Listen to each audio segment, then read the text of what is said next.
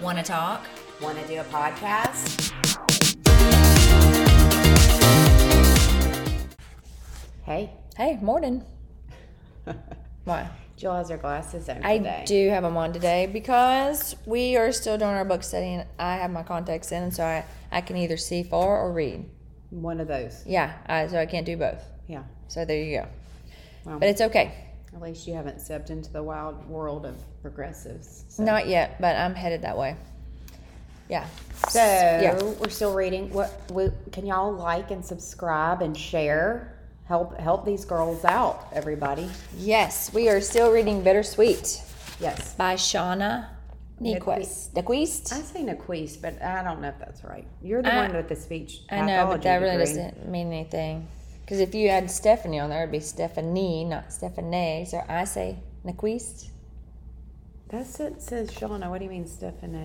Okay, never mind. I meant the end of the word Stephanie is NIE. Oh my gosh, we're so completely on different pages. This is what happens when she leaves me for a weekend trip. My whatever gets out of whack. It's okay. All right, I'm gonna survive. You needed it. It's fine. Yeah, it was great. Okay, Sea Dreaming is chapter 11. So this is when she goes to see her brother and his friend. Yes. Joe. Is the friend's name Joe? Yeah, and they are embarking on a year-long boat trip around the world, I guess. They sold their bikes, their motorcycles, their TVs, their guitar. Everything. Why wouldn't you take your guitar on it? I don't know. I would take my guitar if I knew how to play it on a Well, boat. you'd think you'd have all the time in the world to learn, you know? That's true. I could teach myself while I was on the sailboat. Yeah. But anyway, they decided to go see them because they're in Fiji. Right? Yes. And so it's like an unplanned trip, and her parents are like, we'll give you our frequent flyer miles so that, you can go. Because it's very expensive. Yeah. And meanwhile, while they're gone, incidentally, their basement floods. Yes. Yeah. Their basement floods. They lose their credit card in O'Hare International. It just starts out really, really rough. And there's nothing they can do by then. Yeah. So she we just talked about her other chapter when she was talking about being with her friends in California, and they had all that time to kind of breathe and hear each other out and get to the deeper things that are hard to accomplish by text and email and voicemail. So she kind of talks about that a little bit again. She said the combination of being so far away and of living according to such entirely different rhythm, cut through convention and polite conversation, made it possible to talk about all the things that usually lie several levels down. She said, sometimes we have to leave home in order to find out what we left there and why it matters so much. That's my washer. That's fine. Anyway, so because she's talking about how Joe, her brother's best friend, loves to go and he's always on an adventure, but he's not totally settled where he is. He's always wanting to be where he's not. So even they're in Fiji and they're doing all these amazing things, he has proposed to his girlfriend and he's ready to get back to her. So leaving home helps to see, okay, I do love home, and reevaluate some stuff. She said, the four of us have spent thousands of hours together, so many summers and vacations, boating and joking and talking about nothing, but this is a funny season, all four of our lives. One with more questions than answers, when it's kind of all open, waiting to be recreated. Each on the cusp of something, but we don't know what. We talked about how we think God made each of us, and what we're good at and what we're not, and what we might do and what we never will. I love that. I thought that was really good. Because those are the kind of conversations that just speak to you, especially with your people.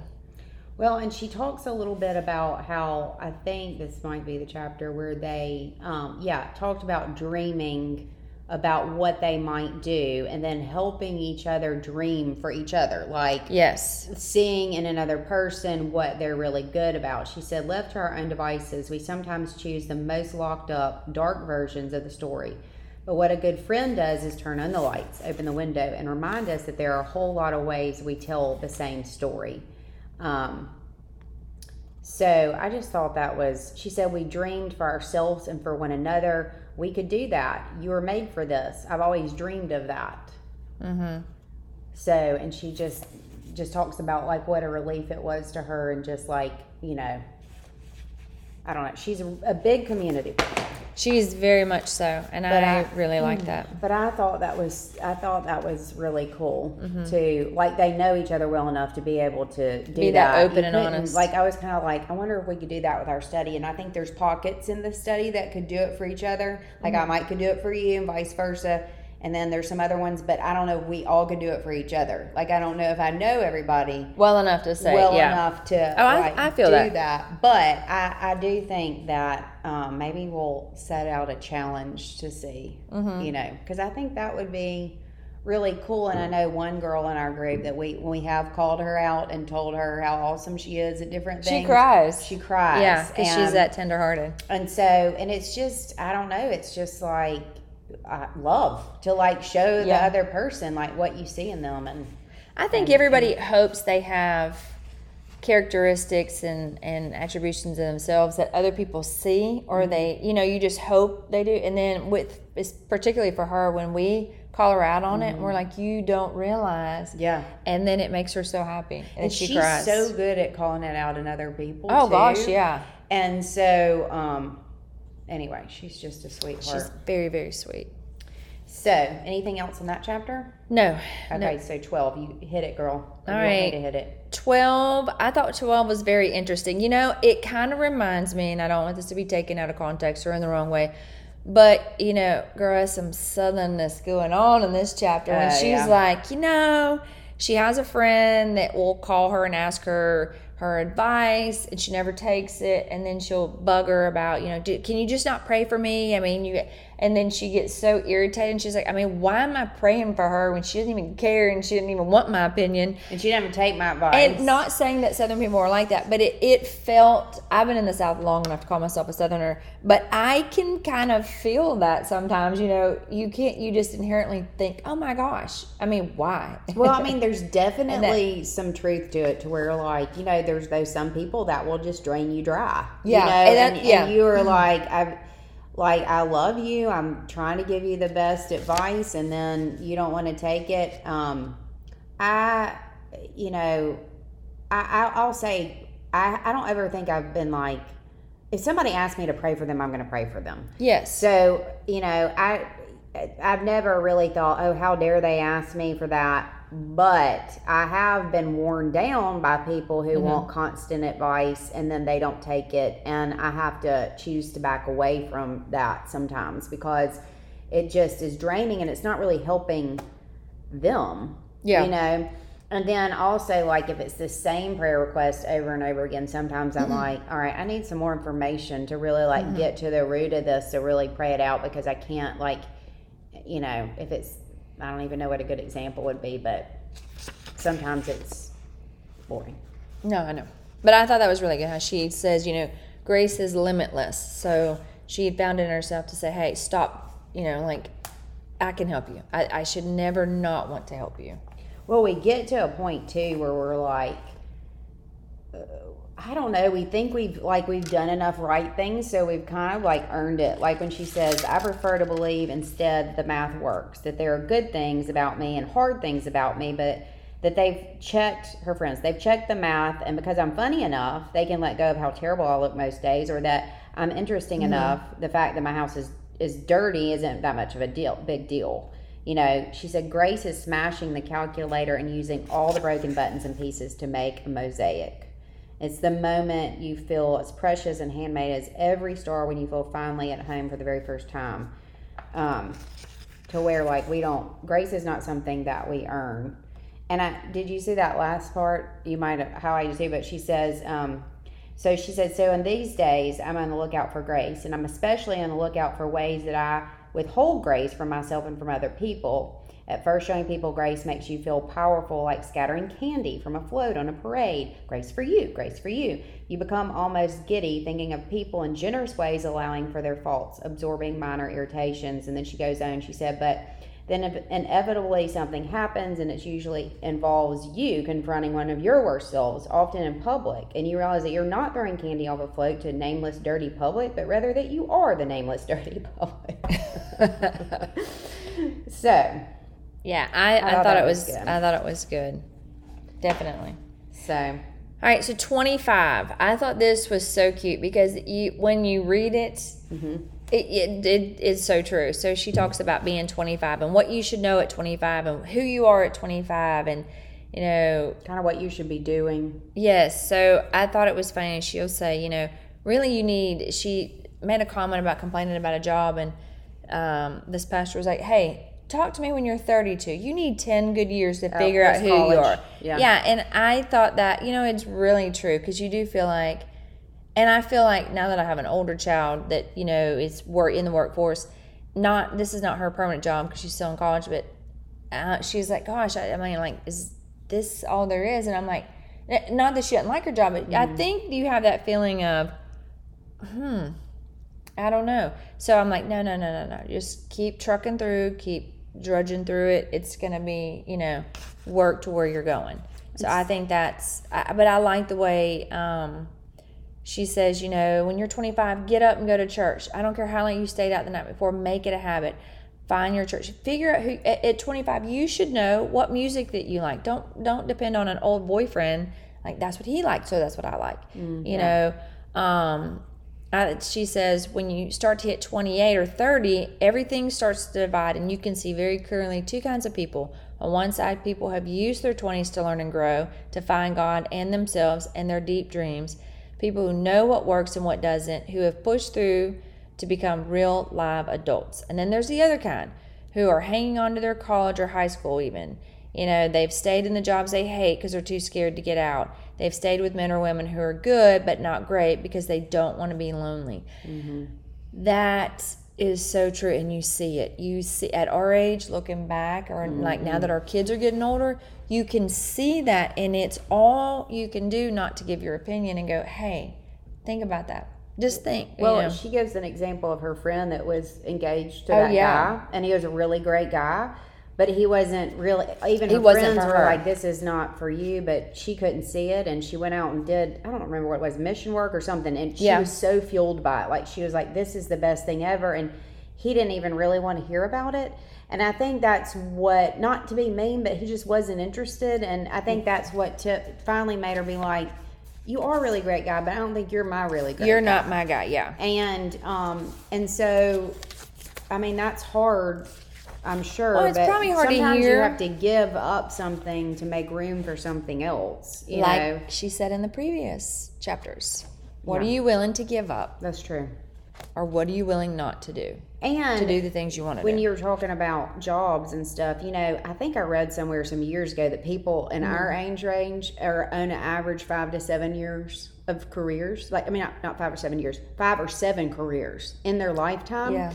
And so I think like it may even be more so with the younger population, but it's like almost like they feel like, oh, I'm stuck in this forever. And what she's saying in this chapter is, no, you're not. Just try something else. This is the time of your life where you're not too bogged down by financial commitments. Absolutely. Another person, like I love to hear when people go do stuff at this age where they're like, oh, I'm going to do travel nursing because I can. Yeah, because you don't have and all I'm those going to go see the responsibilities. world, and then I'm going to make this money, and then I'm going to, save it up for when I want to do something with it. Yep. Now's the time before you do have a husband and kids, and and you all of don't that have factors that. in. You don't have those freedoms like you used to. Yeah. So, but that was a good little chapter. Good little chapter. Okay. So, what's up next? Thin places. Yes. So thin places.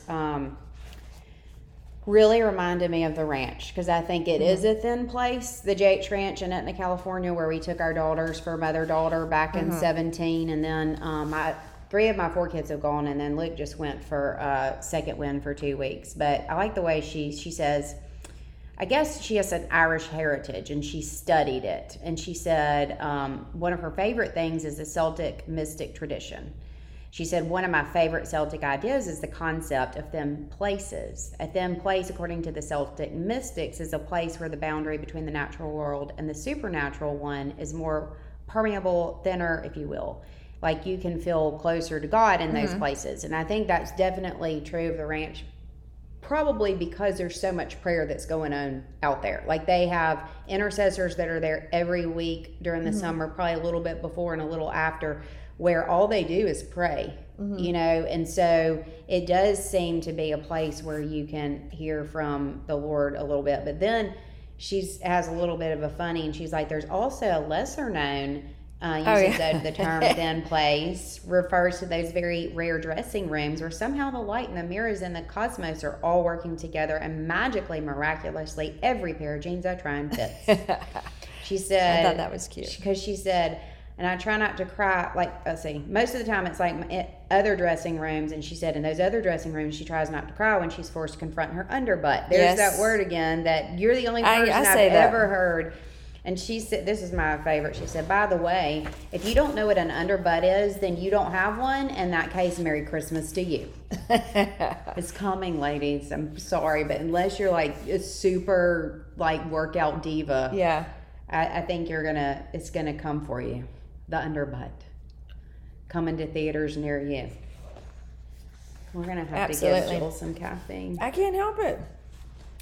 But then on down, she says, when you hear music that pierces your spirit, thank God for the gift of music. When you witness generosity that reminds you of the deep goodness of humanity, thank God for the way He created us. When you feel a profound sense of beauty, thank God for it. And just like taking the time to just recognize stuff and thank the Lord for it, just even the little things. And that spirit of gratitude really does help us stay positive. She didn't really talk about this that much, but if you have a lot of thoughts, this is biblical. If you have a lot of thoughts, think of like a small trickle in like the dirt or whatever, but it continues to go over time. It gets thicker and thicker and thicker, and then you've got a river, and then it's bigger. And that's how thoughts are, either positive or negative. So if you have a lot of negative ones, it gets bigger and bigger and harder to manage. But if you have a lot of positive ones, then that's a good thing. So absolutely, very good chapter. So that was it. I didn't read the next one. I didn't either, because it's for the next week, actually, for our next book club. Not tomorrow, but the next one. Well, I thought it was good, though. I thought Where We're At's good. I mean, I think it's just a good book. It's, I don't know, she's entertained. It's entertaining, but educational at the same time. Yeah, and it's like you know, it's soothing. I find it soothing, kind of. Yeah, I think it's like she's kind of like this, a little bit of a hot mess rolled in one. Yeah. But then she's so funny, and she's so, I don't know, just feel good. And I like the way how she talks about food. Like she talks about, this is a previous chapter, but like her memories have to do with food. Like her husband's a musician, so his memories have to do with music. And then I think her brother is big into cars, so he always refers back to, you know, oh, that's so-and-so that drove the whatever pickup truck. But hers is food, and the way she writes it is just like, I don't know, it's like a bandage. It like feels good to me. Like I'm just kind of like, it's like relaxing. So even though, you know, I read this, I think you did too, before, and now I'm having to go back and read it again to remember what I read. It's not a burden. Like I'm like, no. I can, and my niece who told me about her actually loves that book called Tangerines, which was her favorite, I mean, her first book, and we haven't done that one yet. No, I'm so curious. But she's reading it a second time because she says it's so good. Yeah. Yeah, I'd like to read it. How old is Lauren? She's like 26. Yeah. I think she's, oh gosh, she's 29. Yeah. I didn't know that. Well, she's, you know, resident now and all. Yeah, I mean, you know. Super proud, living her best life now. There you go. Well, somebody's got to, Jill. Somebody's got to do it. I had to go work this event last night, and I ran into somebody and who I think is just precious, and I was like, hey, how are you doing? And he said, if I was doing any better, I'd be you. And I thought, that is the kindest thing to say to somebody. And I was taken back, and I was like, oh my gosh. That's so sweet. So I thought, you know what, I'm going to use it on somebody. Yeah. If I was any better, I'd be you. Yeah. I just thought that is so sweet. That's so sweet. It was my nephew. Oh. That works at the school. Okay. Yeah. And so I just haven't seen him. Yeah. And I hadn't seen him in a hot minute, and I was like, oh my gosh, hey. And he was like, hey, Jill. And I was like, how are you? He said, if I was any better, I'd be you. And I was like, oh my gosh. Well, I've never met him, but I know his brother, and I love him. Yeah. So anyway, that's just food for thought. Use it on somebody because it makes you feel so good. So Yeah, and it was just probably such a shocking compliment that you were like, yeah, I was like, oh, that was so nice. Yeah, so anyway, I don't know. We hope you enjoyed it as much as we are. What were you asking them to do, Jill? Subscribe, like, share. Yes. And listen. All the things. Yeah, absolutely. All right. Y'all have a great day. Bye. Thanks for listening. Follow us on Facebook at Real Deal Friends and Instagram at The Real Deal Friends. Have questions? Email us at therealdealfriends@gmail.com.